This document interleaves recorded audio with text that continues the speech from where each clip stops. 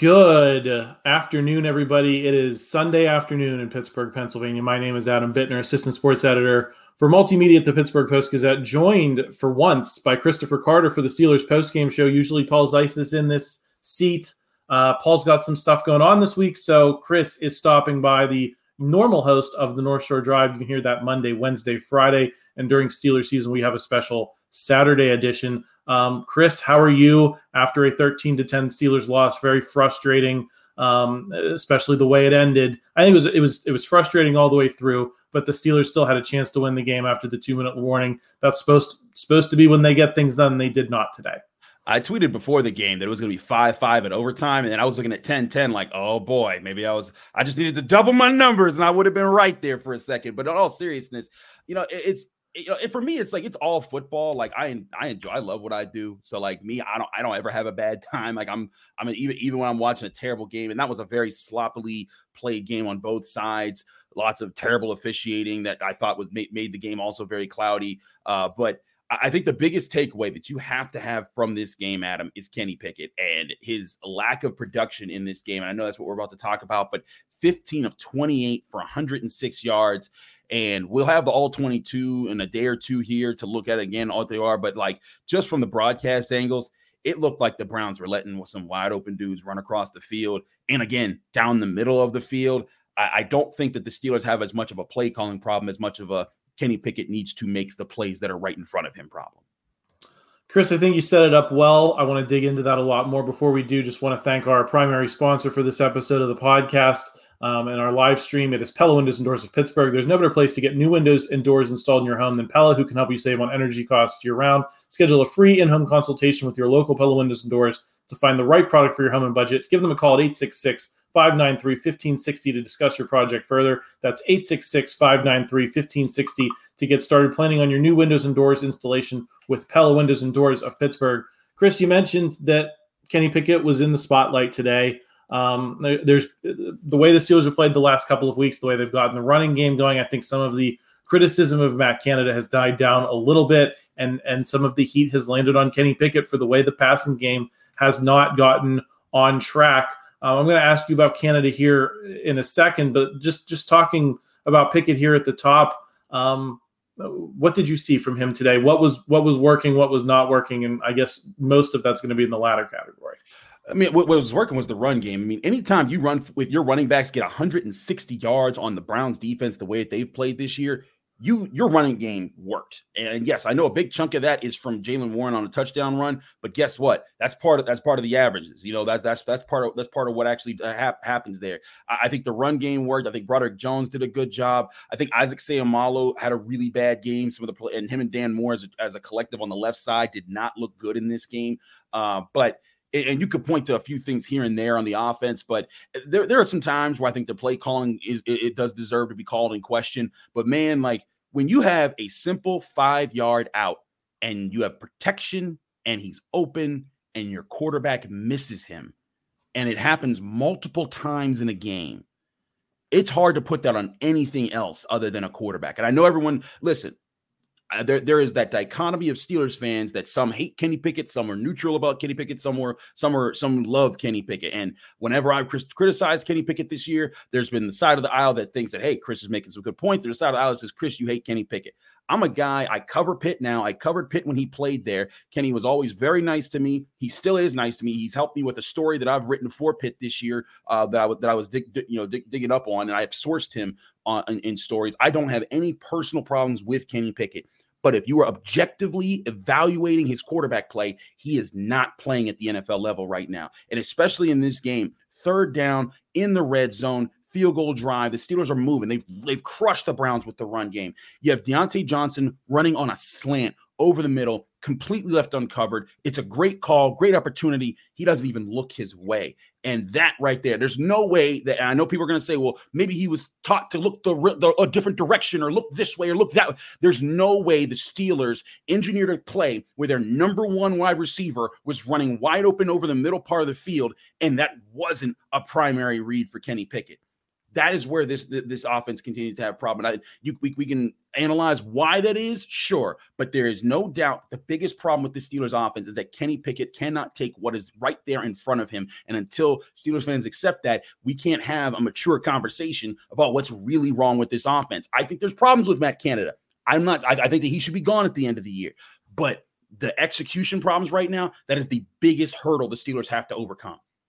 Is it a progression thing, Chris? Is it a matter of he's feeling pressure that's not there? Because I think that is sometimes what I see is sometimes the pressure is there, and sometimes the offense. I think about that first drive where Tam Moore misses the block. You're right on the goal line. Kenny Pickett had no chance there, and I wonder what the impact of plays like that are on his psyche later in games, and if he's feeling things that aren't there.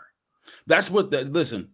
Those plays certainly happen, and when it does, I pointed out like, hey, offensive line stunk here. There was a screen pass where Mason Cole, if he just touches this man, if he just gives him a little shove, he gets out of Kenny Pickett's way. It's an easy screen pass to Jaylen Warren, and he's off to the races because he had 3 dudes blocking in front of him. But because Mason Cole doesn't block his guy, that execution is missed. It's a big play opportunity that the Steelers don't have in their hands. And like that moment isn't on Kenny Pickett. But when you draft a quarterback in the first round, and I'm not saying Kenny Pickett is fully developed and this is always who he's going to be, but you expect him to make these basic throws that are right there. I think as far as your question, I actually asked Kenny Pickett and Diontae Johnson this week in the Steelers locker room about simulated pressures. And what a simulated pressure is, for those who don't know, is when a defense lines up a whole lot of guys in positions that look like they're going to be blitz, but then they back off. And the idea of a simulated pressure is to speed up the quarterback's mental clock so that he's thinking, I got to get it to my hot read and not wait through this and wait for my options to come open. Because as we've seen, look, the Steelers defense played tremendous today, but no defense can cover everybody all day, every day. And that is where where fake blitzes come into play to try to slow things down. The Steelers used it on Dorian Thompson-Robinson, and it worked quite a few times. They kept him in check for pretty much the entire game. And crazy enough, as bad as Kenny Pickett was, Dorian Thompson-Robinson had a worse passer rating this game. But Kenny Pickett is drafted in the first round to be able to make these plays. And I have been all on board for the conversation that Kenny Pickett in the clutch had been cash money this season. All the game-winning drives, the fourth quarter comebacks. He was in position again to do it today, and he just didn't do it. And again, it wasn't that the opportunities weren't there. They weren't taken. And some of it, yes, deals with pressure and feeling it a little too early, and the offensive line could be better here and there. But that's part of what I saw Kenny Pickett do well at Pitt. Was there were games, the Clemson game, I think back to his last year at Pitt, where he's getting hit, he's taking physical contact, but he's not letting that affect him in the pocket. That's where I think that Kenny Pickett has to be better. Now, again, if we want to talk about Matt Canada, I don't think it's the play calls that are about the problem with Matt Canada. I don't think it's getting guys open or getting plays to the middle of the field, because you know what? Those plays are there. Again, Diontae Johnson over the middle. George Pickens was over the middle. There were plenty of opportunities for that. And I've pointed this out all season long in the All-22 review, and I'm sure we'll do it again early this week when we get the All-22 reviews. But the bottom line for Kenny Pickett in those situations, you have to communicate there. Now, if the problem is Matt Canada teaching him to see that can be a legitimate complaint. And I've said this for a while now. I think Matt Canada's biggest weakness is not play calling. It's teaching your players to understand what you need to execute in this critical moment to make these basic plays happen. That is I think the biggest disconnect that is happening right now in the Steelers offense. Coordinating. I mean, that's what the title is, right? It is coordinating an offense and getting 11 guys to do the same thing at the same time to have success. And I think that's a criticism I've had going back to last season, where they would kind of get in these RPOs, and there always seemed to be one of those illegal man downfield penalties because not everyone was on the same page. The play was developing before where the blockers were ahead of where the play was developing and things like that. And to me, that's always been a coordination issue. But I want to pull specifically at the thread, Chris, of you don't think it's a matter of making things easier for Kenny Pickett and that Matt Canada is doing a poor job of that, because I think that's a core criticism of him right now is, yes, you've done a great job fixing up this running game, but the Steelers have not been able to take advantage in the passing game of what they've been doing with the running game. And is that a coordinator problem? So I want to just give you a chance to talk about that a little bit more. If Matt Canada needs to make this offense any simpler, we are going to have I don't know how much simpler you can make it. As much as people talk about how simple the Steelers offense is, you know why it's simple? Because they're not executing the basic things that are there. And again, it comes back down to this. You can tell a guy you can tell a guy a million years blue in the face. If he can't hit the 5-yard slant that's right in front of him with nobody covering him, there's not much else you can do at that point, because other than just keep running the football and hoping that you hit home runs, because that's what happened with the Steelers run game with today was, again, that's a good Browns defense that you're playing, and you ran for over 160 yards on them. And if you get 160 plus yards on the ground and only 10 points on offense, there's no other place to look than the passing game, right? And, again, we got to see the whole 22 all-field situation, but time and time again, I have told people this year in games, they don't want to believe me, that I'm like, hey, guys were open on this play. In games that I've attended, I've been in the press box for. Against the Niners, the opening week of the season, they got destroyed. I was saying, like, hey, Pickens is open over here. Johnson's open over there. Freiermuth's open over here. It was happening, and Kenny Pickett wasn't seeing it. People didn't want to believe it because they want to believe in Kenny Pickett. And I get that. Kenny Pickett's a very likable guy. He's made a lot of big plays in his career. He's been huge in this town. He brought this town its first ever ACC football championship. But if you're being objective, these are mistakes that cannot be put anywhere else. And if you want to say that coaching, as far as teaching wise, is getting there, I'd even agree with you, because I think that at this point, they should be able to get him to see some of these things. But there's sometimes where you can bring a horse to water, but you can't make him drink. And that's where if I'm a Steelers fan, I'd be very afraid that is where Kenny Pickett is right now. Yeah, I'd be very afraid, like you mentioned, that if Canada is not doing that teaching element, that these bad habits have another half a season to stick, right? And even if the Steelers do bring another offensive coordinator next season, how long is it going to take to undo some of what we're seeing right now? I don't know the answer to that. Chris, I want to switch gears here briefly, finish up a couple more topics on offense. The running game today looked great. Jaylen Warren was dominant. Was today became Jaylen Warren's backfield, or I guess more accurately, should this have been the day that this became Jaylen Warren's backfield? I mean, I think that the carries have kind of shown the Steelers are very much splitting it between these two guys. And I think that that's what the Steelers are doing that's getting it right. Jaylen Warren's a fantastic running back. I'd said this last year when I was at Steelers training camp. I got a one-on-one with Eddie Faulkner, the running back coach. They said right then and there, like, Chris, he was our 6th running back on the draft board that year. Like compared across all the running backs that came out when Jaylen Warren went undrafted. He said, as soon as we saw he was undrafted, we were like, we got to get that guy. And they went and got that guy. And that's what they were. And they believed in him from the jump. They wanted to see how he progressed. He's done a great job. The biggest thing I'd be worried about about Jaylen Warren is with his size, the way that he runs, you give him the ball too much, he could break. He's a guy that you can run the wheels off of. When everyone talks about how Willie Parker had the wheels run off him. That's what I think the Steelers are trying to balance right now, because some people say, why is Najee Harris even out there? Najee Harris makes good plays. He's a good running back. Jaylen Warren is a more explosive running back, and that's what's yielding some of the bigger yardage. And I think the Steelers, they recognize that. They're getting him on the field more. Heck, I mean, you look at how he played today, and you look at how he was. Both were getting the ball last week in their win over the Packers. It's clear that they believe in both of these guys, and they want Jaylen Warren to have more control in the backfield. But they also don't want to run him into the ground so early in his career. I think that the Steelers have bigger plans for Jaylen Warren moving forward.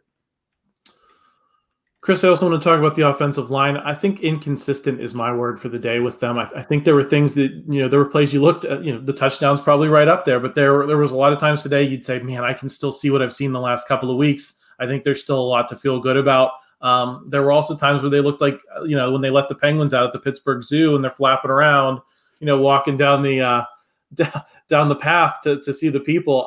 What was your overall assessment of that group today and where they're going? Mixed bag, because there were some really great moments. I thought Broderick Jones, there were times that he was crushing people, and I was like, okay. There were times James Daniels was crushing people. Hey, there was a couple really good blocks from Mason Cole, and to me, he had been the weakest link of the Steelers' offensive line through the first half of the season. I thought he played well. But Dan Moore Jr., there's been some games where Dan Moore Jr. has just limited Myles Garrett just enough for the Steelers to win, and they've done that more times than not in Dan Moore Jr.'s time. This was a game that did not happen. That opening drive where he gave up the sack, I mean, he doesn't even try to touch Myles Garrett. And it was just that's pathetic. You can't play that way. Isaac Seumalo got beat on quite a few plays, looked like he was lost at times. And part of this is the Jim Schwartz defense. They bring up a lot of guys to the line of scrimmage to force the offensive line to communicate. And if you don't communicate, it leads to a pressure coming in certain situations. And the offensive line deserves a lot of criticism for that, but they also deserve a lot of credit for creating running space against the Cleveland Browns in this game. Again, it was 160 plus yards. If I'm looking at the total here, rushing total is 172 when you factor in some of the Kenny Pickett scrambles, and everything they did in this game. When I look at that, I'm thinking, like, if I got 170 plus yards on the ground against the Browns, as a coach, we should be winning this game. Like, if I'm looking at that objectively, just looking right now, that is the most yards the Browns have given up on the ground this season. And you got to be able to win with that. So it's a mixed bag for the offensive line. There's certainly a lot of complaints as far as some of the pass protection from certain players, but there's a lot of good to be said about the run blocking from other players. And so that's where the offensive line deserves some of the bad credit in this game. But to me, they are not nearly the biggest problem with the offense right now. I think if Ray Fittipaldo does his report card, if I'm guessing what he's going to come back with, it might be a C+, B- type of effort for them. And I think the thing that's worth mentioning is, even if you take that big Warren run away, I think they were still finding runs with consistency. I think they were still setting themselves up, in good down and distance situations, and then just not executing on the back end for reasons that were on the line, for reasons that were on Kenny Pickett. But they were still creating those opportunities, and I think that's an important development for the offensive line. Chris, any more thoughts on offense? Any thoughts on the receivers before we move on to the defense here? It's tough to say with some of the receivers, because there were times, and I asked this about Deontay Johnson, and this is something that is very hard to tell unless you literally sit in the film room with these guys. But part of what happens in the passing game when you're dealing with the blitz is not just the quarterback seeing it, it's also the receiver seeing it and running the right routes to counter with that. And it is always very tough to say, hey, is that the route that this guy should run on this given play, or is this the route that guy should run on that given play? That's always tough. So those are things that you need to kind of take a step back, look at the all 22, and then make some assessments. It's like, okay, now that we see the whole field and how the entire play was structured, what should have happened here? What was the goal here? And if that's part of what happens there, I think that, if we look at that and we see that there were some option routes that should have been taken that normally are in the Steelers offense, we could certainly point to the receivers for poor play there. But it's tough for me to criticize a group that got very few chances to make plays. There were a couple plays that Deontay Johnson could have hauled in an amazing catch, but there were very few plays that were just, hey, hit me in as I'm running and let me take off there. Those didn't happen too often. And if I'm the Steelers, again, that's where I'm looking at my emphasis. I don't have many critiques for the receivers. I'll say this: I think George Pickens, he's still a really good blocker. In a game where if George Pickens has been accused of being a diva and all these other things. In a game where he was barely getting targeted, he was getting open. There were opportunities that weren't being given him.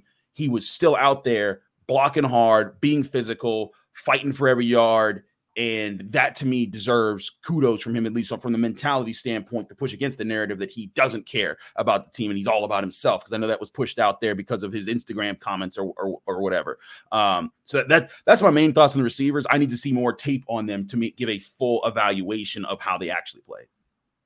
And that's why we have you coming back all week on the North Shore Drive, Chris. So giving your thoughts after you've watched the tape, all of that stuff. We're going to get into the defense here in a second. Just want to thank a couple more of our sponsors. Goldberg, Persky & White. If you were diagnosed with mesothelioma or lung cancer, call your local attorneys at Goldberg, Persky & White. For over 40 years, their firm has represented thousands of lung cancer and mesothelioma victims. Call 1-800-COMPLEX or visit gpwlaw.com for a free consultation. Also want to thank Propel Schools. Propel's 13 public charter schools in Allegheny County build a solid academic foundation for lifelong learning and offer more personalized instruction at every level during your child's kindergarten through 12th grade education journey. Give your children the quality education they deserve. Learn more and apply to Propel Schools by visiting propelschools.org. Chris, I think there was definitely some weathering the storm in the first half with this defense. Sure. Definitely felt like the Browns, especially after that first drive, it kind of put them on their heels a little bit, and then they really locked down the second half, and it really felt like Cleveland wasn't going to score again until that final drive. What did you see from this unit overall today? And were you encouraged by how they responded to getting punched in the mouth a little bit early? Very, very encouraged. And here's the other thing about being punched in the mouth a little bit early. They gave up a touchdown on a 50-yard drive. Like, it wasn't even it was, and actually 44 yards technically, because 6 of those yards were from a penalty that I thought was in the first place. But I mean, you look at that because it was a play where I think it was Joey Porter. I forget if that was the play where Joey Porter Jr. got called for holding after Amari Cooper pushed off on him. But either way, I look at that. That's the one drive where I was like, man, the Steelers defense really, messed up there. But even on that drive, Adam, I don't care what Gene Steratore or Charles Davis or whoever the heck was on the call says. There's not one angle anyone has showed where a ball has broken a plane on the touchdown that they gave the Browns, because it was not a touchdown. I still haven't seen it. The only angle that you can even see the ball shows it is short of the line to gain. Larry Ogunjobi pulls him backwards. The ball comes with him backwards. It should have been 4th and inches. And if the Browns get it there, they get it there. That's fine. But there's not an angle that they've shown. And it'd be one thing if it was called a touchdown live and then just upheld because they didn't see any angles to overturn it. But to overturn the call there, I thought that was abysmal. I thought there were a lot of things that went against the Steelers in this game. Defensively, though, other than, again, that one drive, the only touchdown they allowed that the ball never broke the plane, they defended the field extremely well. You're talking about a team that kept being put, especially in the second half, they kept being put back out on the field. The Steelers, to start the second half, they get the ball right after the touchdown. They force a punt.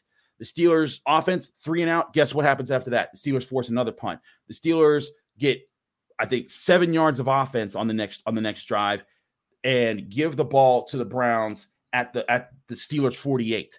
The Steelers defense has every right at this point to be gassed, toast, done against a really strong offensive line. They could get bullied. What happens? The Steelers get an interception. Then after the interception, another 3 and out from the Steelers offense. 2 yards of offense. The defense goes right back out there. And not only that, but they're giving us short field defense. The Browns started in Steelers territory. Back-to-back drives in Steelers territory, 0 points allowed by the Steelers defense. And I've been saying this all season long.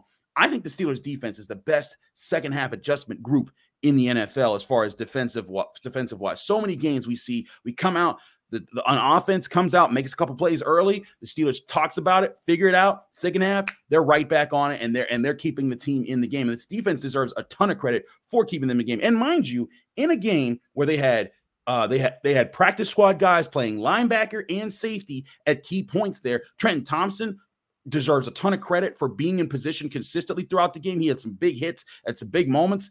Michael Walker, I didn't see him as much, but I don't think he was nearly the problem that he could have been at linebacker. And Landon Roberts played out of his mind. I think that's one of the things that's really sad about this game, is that guy deserved a game ball and would have gotten it if the offense had just done their jobs. TJ Watt still got a sack. Joey Porter Jr. had really good coverage. Patrick Peterson had really good coverage. And again, this is a safety that's missing Minkah Fitzpatrick. At one point, they were down to their 5th safety in Miles Killebrew, and he was out there making plays. So I have no.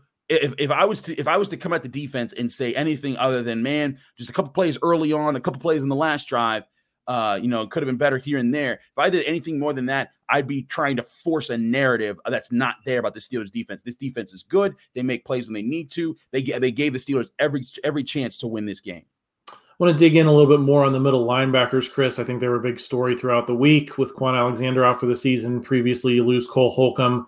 Yep. Those were 2 guys that did a lot of important work, but you mentioned the Landon Roberts today. I thought played phenomenally, was everywhere. What do you like from what you saw today against a defense or an offense that can run the ball well? Do you have faith that they can do this next man up thing with that middle linebacking core and stay, cranking out performances like you saw today without those guys over the long term?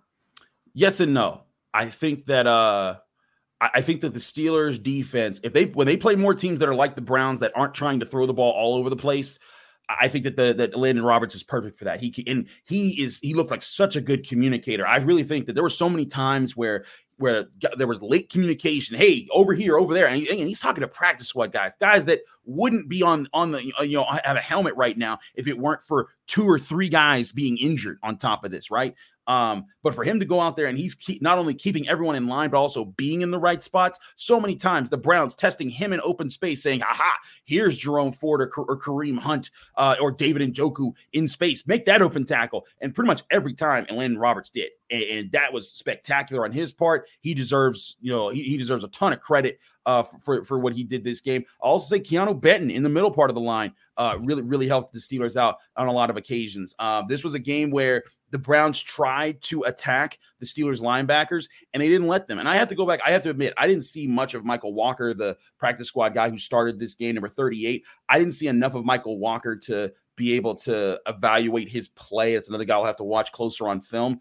But just the fact that he was not at the source of being gashed in this game or giving up big screen passes is a really good sign from the young guys. So that to me, the linebackers, they did fine here against some bigger passing offenses. They'll probably find a way to exploit that a little bit more. But you know what? If the Steelers can get back Minkah Fitzpatrick in a week or two, that might also make that job a lot easier over the middle. A lot of people in the comments screaming about Presley Harvin and the punting. He had that 120-yard punt today. He's had a few others that I don't think you quite put in the total shank category, but that were still not very good. Chris, what do they do with this situation? It feels like every time we get to the point of Presley Harvin should be kicking for his job this week, he comes back from the edge and comes out with a great game. What's your read on that situation? Is he ever going to find the consistency that the Steelers need in a game like this today? I mean, it's been 3 years now. And listen, the first year I was one of the people that was all on board. Hey, he lost his dad. He lost his grandmother. That was a rough time. I get it. But you got to be consistent at some point, man. There's no excuses for it. All in all today, he averaged less than 40 yards per punt. And that's not good enough. And even in the punts where if it was a leg strength thing, which it's not, because I've seen him punt the snot out of the ball, it'd be one thing. But even in plays where the Steelers had decent field position and all he had to do was pin the Browns inside the 10, he was pinning him inside the 20. He couldn't get it inside the 10, and that to me also played a role in the Steelers' loss. If you look at some of these possessions the Steelers had in the fourth quarter, the two punts that they had, they punted from their own. Sorry, I'm just trying to. They punted from Cleveland's 43. The Browns got the ball at their own 27. That's inexcusable. You can't do that. Then they punted from their own 30, and the Browns. That was like the one punt that he had. I think he got it to 14. He got it to the Browns 14 on that drive. No, excuse me, that was the 35. Never mind. I'm mixing up. It's tough to break this down with the sheet right in front of me here that kind of doesn't correlate the punch situation too well. But twice the Steelers had really good field position late in the game, and just he couldn't flip the field. Whereas the Browns punter, I thought did a really good job flipping the field. Borasquez, I'm sorry if I butchered his name. He averaged almost 48 yards per punt. He had a 65-yarder, in this game. Presley Harvin has to be better. And like you said, Mike Thomas probably going to call him out in the press conference. He's going to come out next week and boom like a 70-yarder. And I got to tell you, Adam, like I covered this guy in the ACC. I watched him in 2020 punting the ball against Pitt when Pitt's defense was just all over Georgia Tech, pinning them back inside their 10 almost every drive. And then Presley Harvin would come out and just boom, and would just punt the ball, and the Pitt would start inside its own 20 after being in Georgia Tech being in its own end zone. And I was just so blown away. I'm like, man, if the Steelers can get that guy, they'll be good. And they got that guy, but he hasn't been that guy in the NFL. And that, I think that experiment, it needs to be done with, bring another punter in, either right now or after the season, and see if you could find someone that is consistent, because right now you're just not getting it.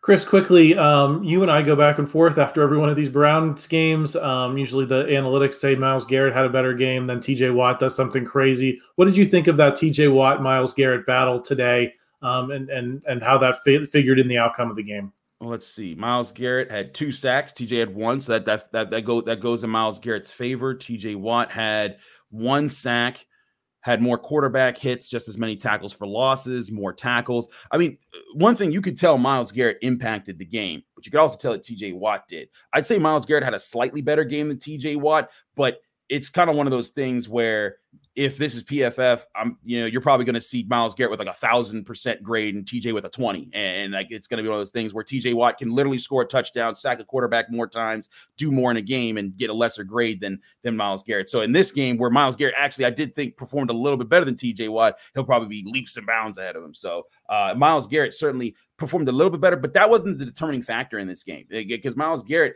he wasn't, he made a couple plays early on, but late in the game, the Steelers, they were running the ball, and there was a couple times they ran it at Myles Garrett, and he wasn't doing much to stop him.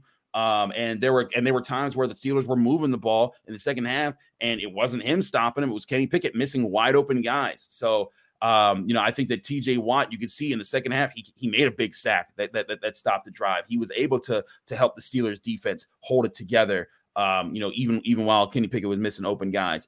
I think Myles Garrett outplayed TJ Watt by a little bit, but not by much. Chris, anything more you wanted to say about the officiating? I know you had some problems. There was that roughing the passer call. I think I saw a few people get upset about. There was the touchdown where I believe the explanation, going back to what you said, I never saw an angle where it was in the end zone, but it seemed like they made the argument that they sometimes do in hockey of if the ball's in the glove and the entire glove is in the goal, then it's a goal. I've rarely seen that application in the NFL. It's usually you need definitive proof that the ball crossed the plane. Yeah, that's just there. And it's just so many inconsistencies. And look, if somebody wants to say, I saw some Browns fans saying, oh, they got screwed out of a safety. Okay, well, let's flip those. The Steelers give up a safety. The Browns don't score a touchdown. Then that's 7 points one way, 2 points the other. The Steelers end up winning the game. So I feel like, if anything, the Browns got over on that. But there were just several other points of the game. The roughing the passer call, Amari Cooper just continuing to push off Joey Porter all game on Joey Porter Jr. I said it. Joey's got to watch it because at some point he's going to get called for fighting back there. And sure enough, he was. And I was like, okay. TJ Watt getting held in key situations. Even Nate Herbig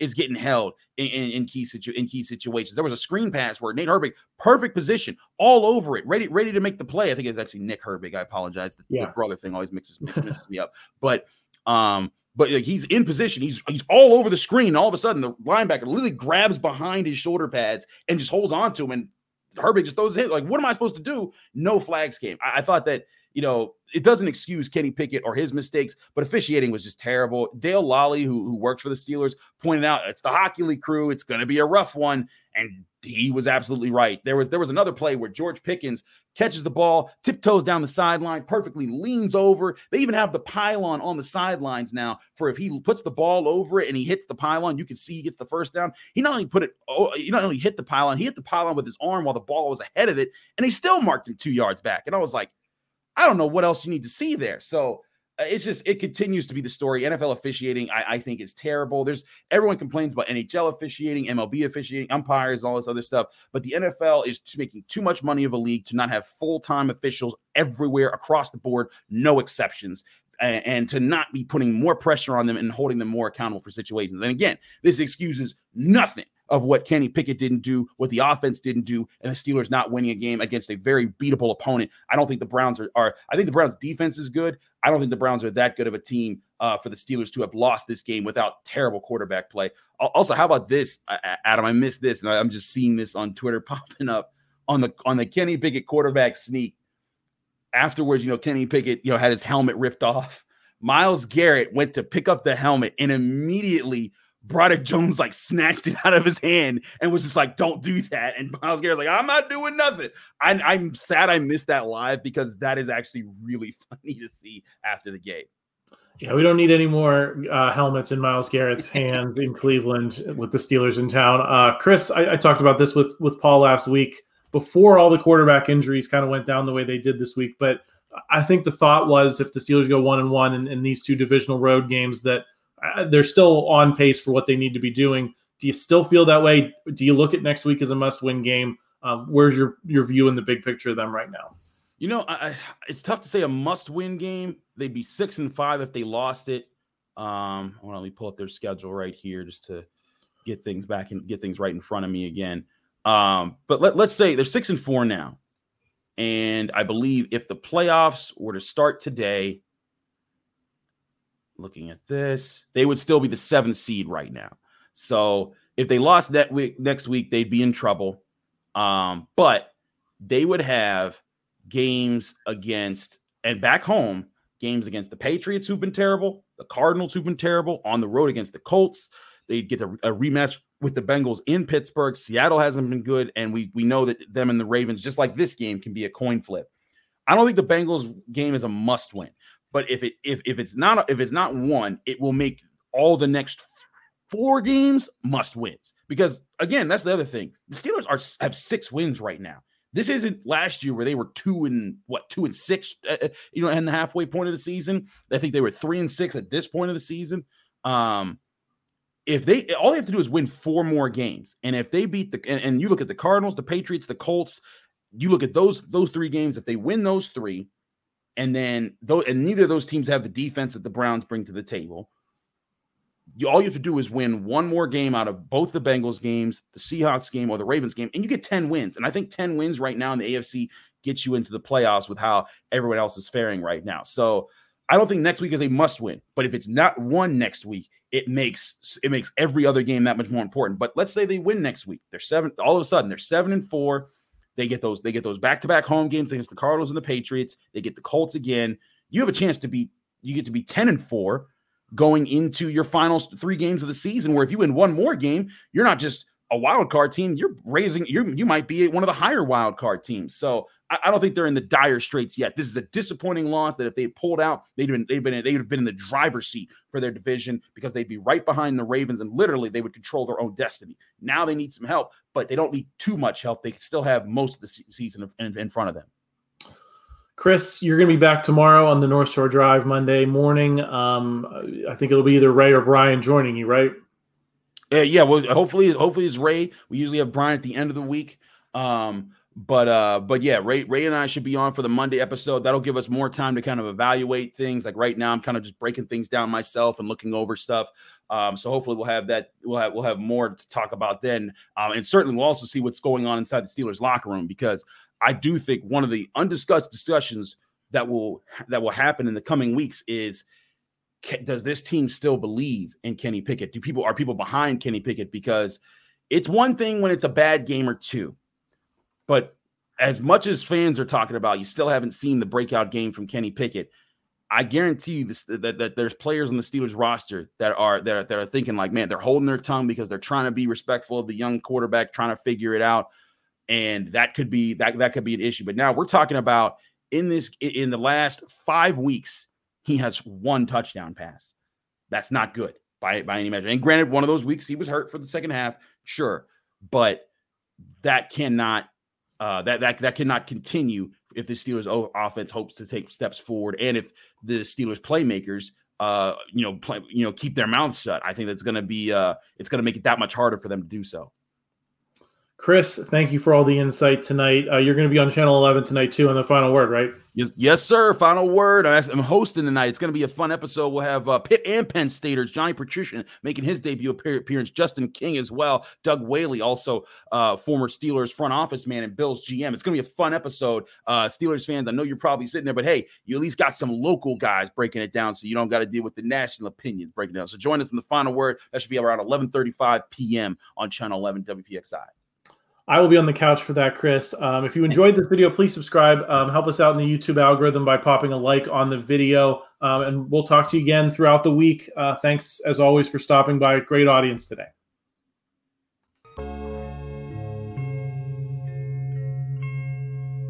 Thank you for checking out this content from Post-Gazette Sports. If you watch this video on YouTube, please like the video and subscribe to our channel. For all of the sports coverage the Post-Gazette has to offer, visit post-gazette.com.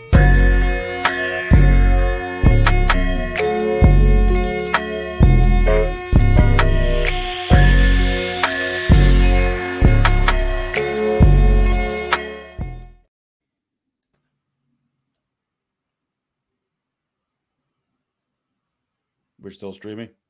It's hanging on here. I hit the button. Hi everyone, if you're still there.